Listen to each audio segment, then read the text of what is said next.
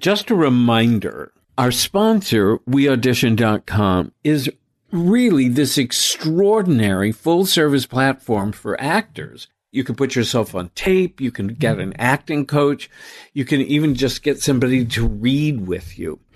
It's also really cheap. You sign up for like $10 a month. However, the good news is anybody who listens to our podcast gets a 25% discount by plugging in the code acting class. Anyway, I suggest you try it out because it's really phenomenal. Welcome to I Don't Need an Acting Class with Milton Justice.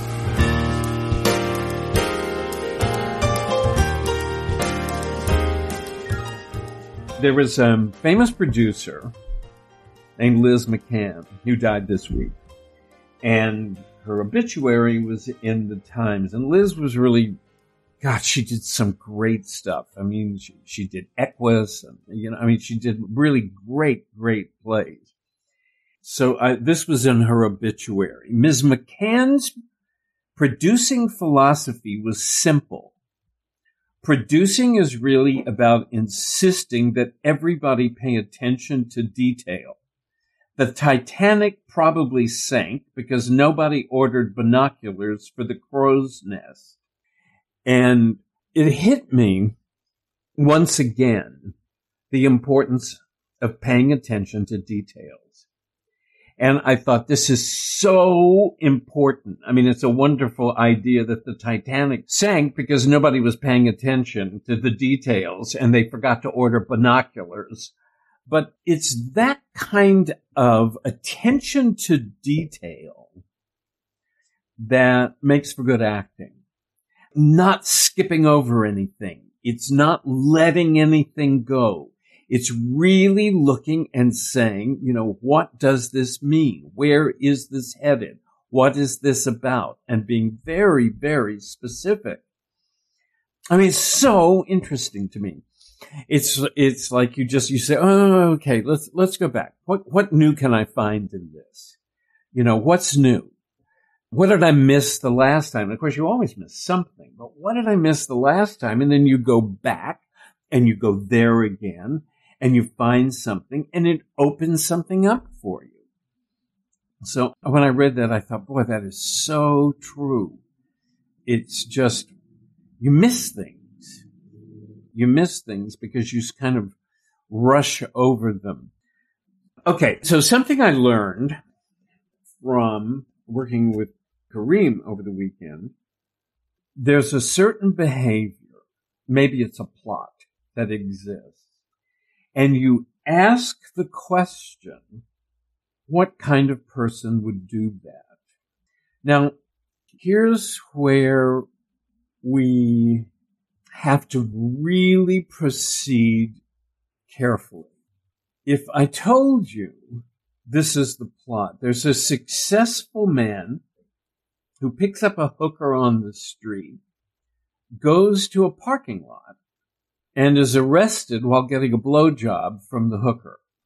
So you have to understand where I'm guessing you go if I say, what kind of man is that? But do you know what that plot is? Do you know who that is? You all don't even remember who it is, do you? Hugh Grant. So, this is the thing. To me, this is such a great example of, he has the most beautiful wife in the world that he did then. And yet, that's what he does. So, look, what this tells you is how complicated human beings are. It also tells you how much you need to become a real student of human behavior. And this is my note about this is this kind of work gives depth to your choices. When we look at the questions we're asking about our characters, and look, plays don't give you much. Movies give you even less, and TV gives you nothing. He's a detective in a room. Well, that's it. He's interrogating. That's it. I mean, this poor actor who died, I guess, of an overdose, and everybody was talking about the depth that I never watched The Wire, but talking about the depth he brought to his characters. But, if you look at the original script, there's nothing there. It's like those choices were choices that he made. And that's really the important thing. Those are the choices he made that gave this character all this depth that everyone is talking about. And so that's the reason the biggest problem is rushing. One of the problems with rushing is that you will choose a cliche.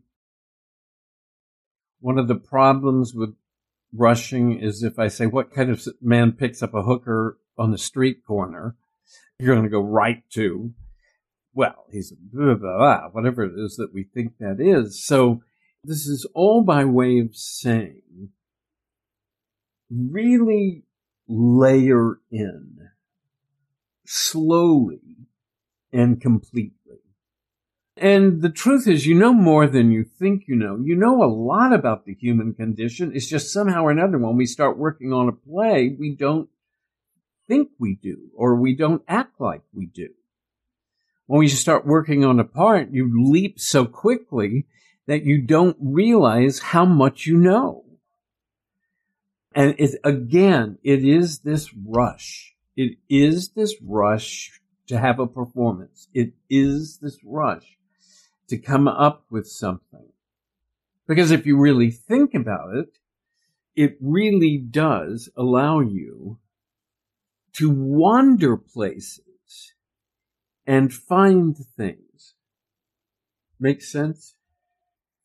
I mean, I really do think if we had replaced the word character with human being way back when, it might have changed things. If I'm playing a character, it sounds like I'm playing a character, and it removes me. But if I'm playing a human being, I think it gives me more of a sense of responsibility for something that I need to do. Hi, it's Milton. I'm thrilled to announce that the book, I Don't Need an Acting Class, loosely based on our podcast, will be coming out in November, and you can pre-order it now. I hope you enjoy it.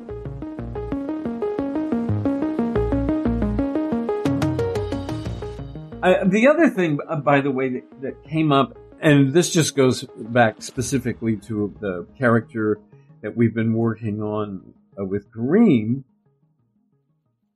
The plot is the day he becomes president of General Electric, he steps down.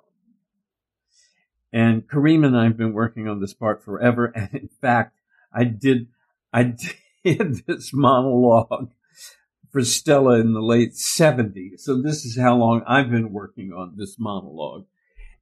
But the question that we finally got to over the weekend was, why did he wait to step down until he became president of the company?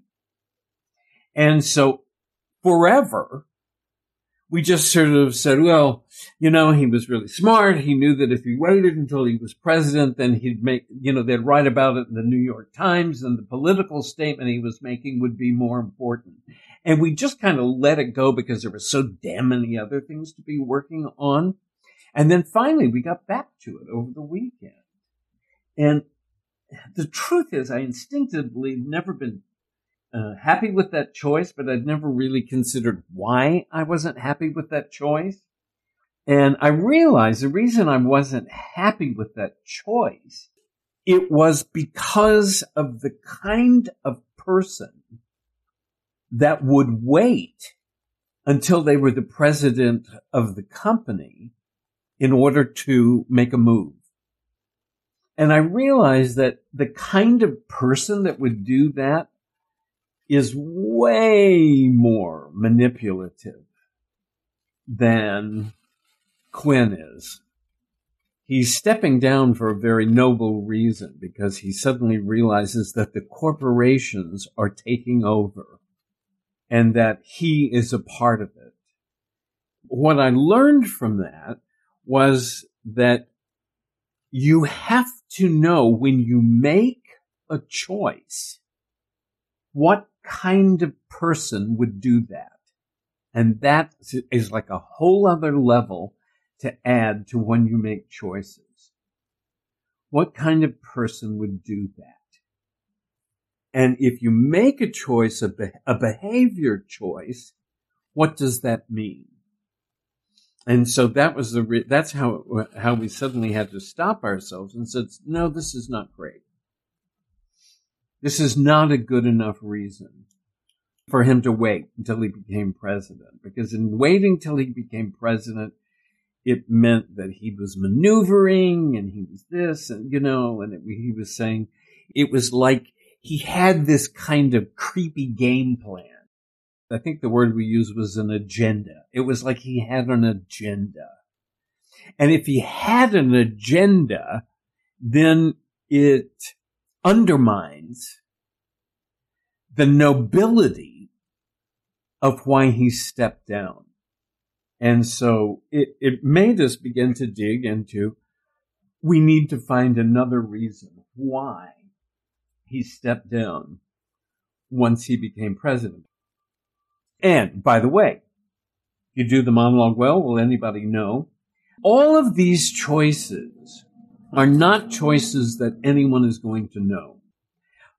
But in this subtle way, it will affect the performance. There's this weird thing that happens. The audience doesn't quite buy him because of a choice you made.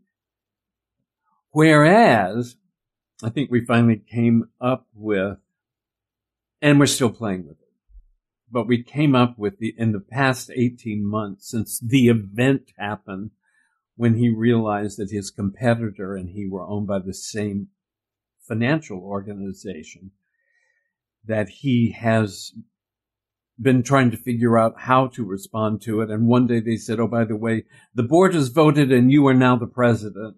And so now he had no choice but to make a decision. And so that became a little, it became a little bit more understandable. And because it's Arthur Miller, who thinks of himself as a moral playwright, not a political playwright, but it is political, it's huge what he was saying. I mean, this play goes back to the late 70s. And if we now think about how the corporations have taken over everything, this play was so prescient in terms of what was going to happen. And it gave him, once we made this decision, it gave him a struggle, which is what makes it interesting. It gave him things going on. And I think that's really important. I think giving your character a struggle is important. I think it's I think it's a really good element to add, whether it's Roy Cohn or Ted Quinn. The struggle is what makes a human being good theater. It's the reason I don't like plays or movies or whatever with therapists. Because it's like you watch the character working it out with a therapist, which is different than watching a character work it out in the context of their world, which is, to me, what's interesting.